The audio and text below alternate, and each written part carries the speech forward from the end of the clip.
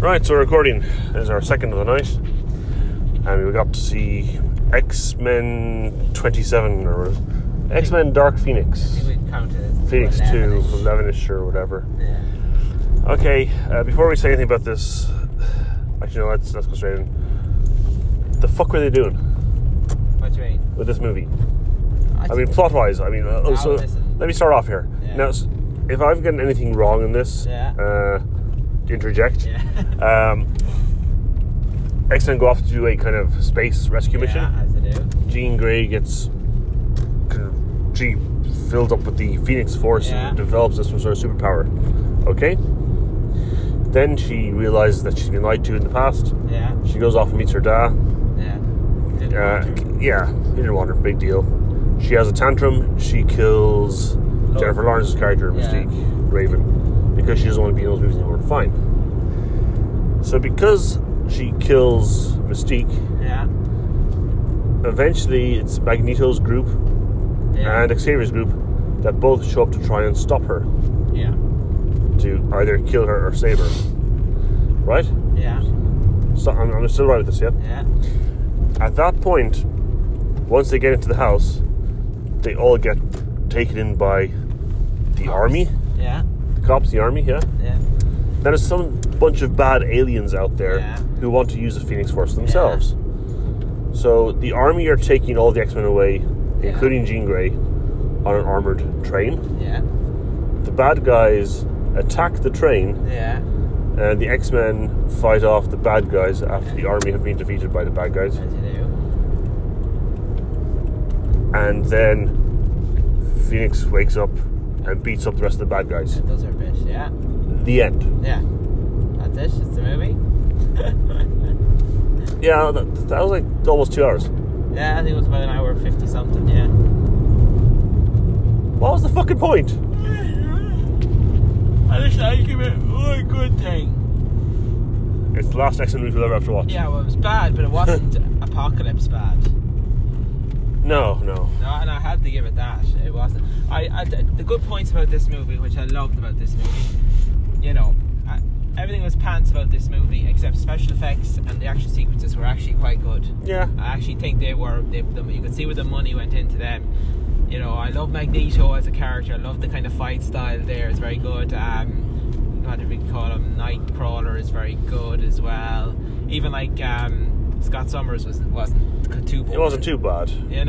So I liked all that. There's only one good Quicksilver fight sequence though. Yeah, he was really bad in this. Yeah. I mean, he was the high point in the last two movies. Totally. He has got one slow motion scene for fighting in this movie, and he gets injured.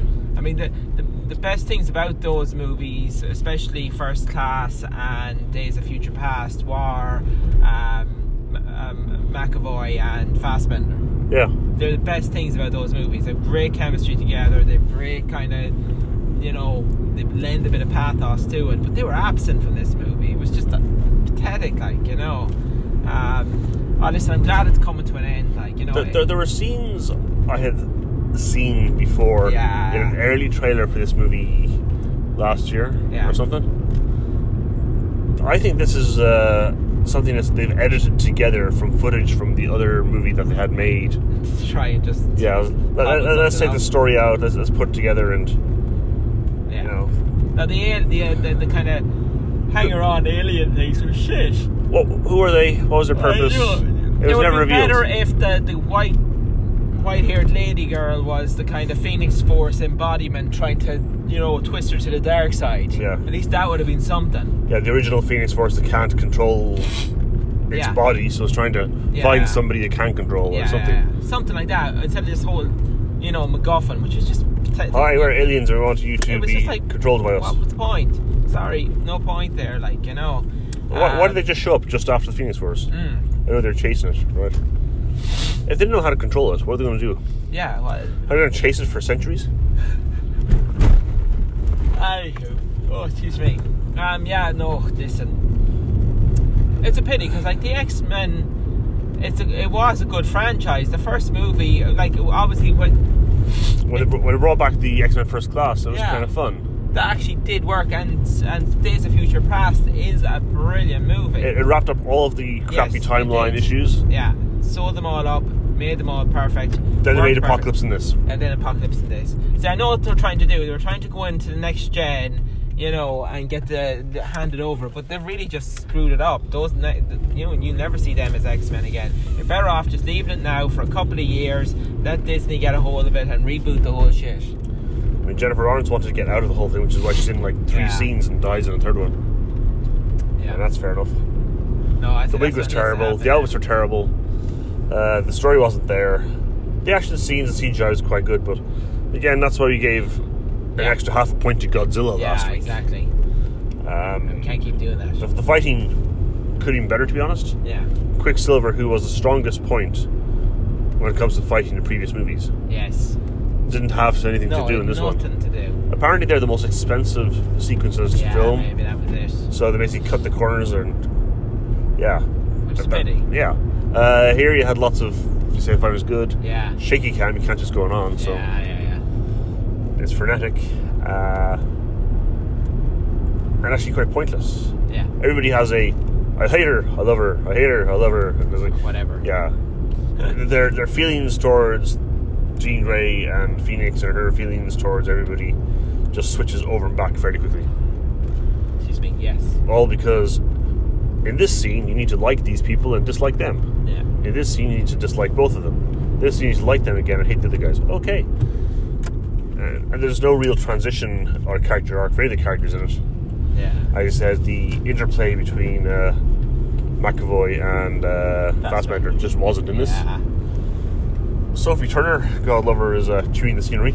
Yeah. And do you know what the other thing annoyed me about this is at least in some of the other movies they tried to, you know, tie in some of the era they were in. This is the 90s. You barely even known it was the 90s. There was whole scenes where these kids were in a shopping mall doing teenager stuff. Yeah. Remember that? Yeah. That was actually in the last one. Yeah. And that was actually grand. Yeah, this one is like, okay, now it's absent again. Yeah, it's all generic.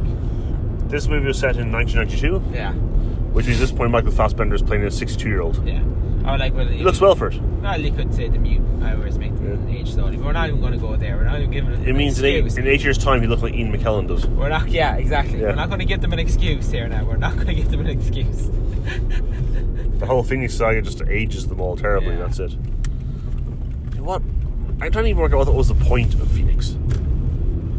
It's a very hard story to get right.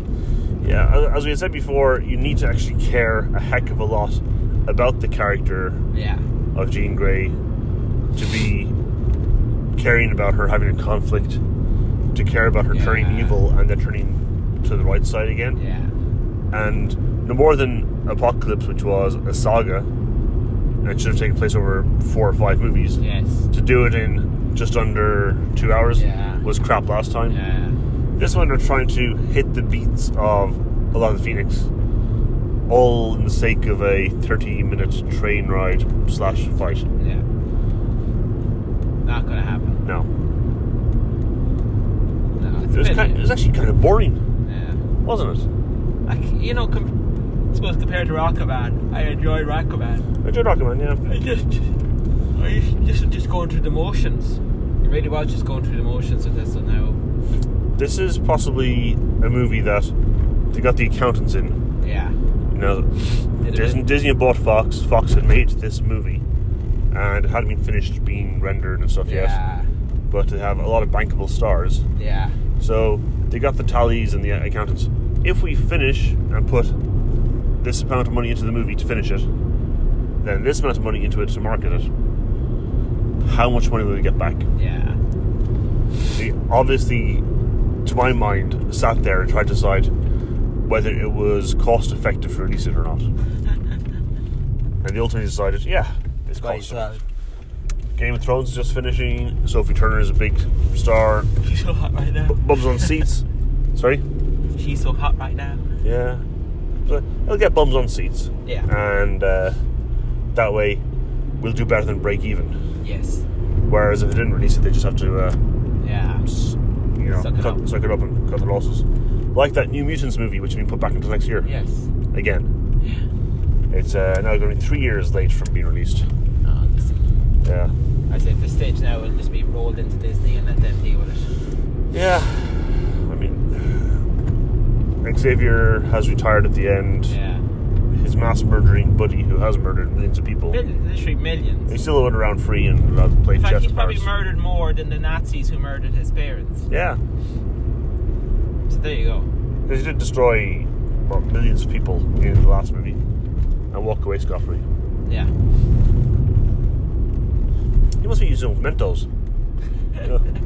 He'd become an right asshole, but if you chew Mentos, you go, you got Mentos. That's it. That's entirely how he's doing it.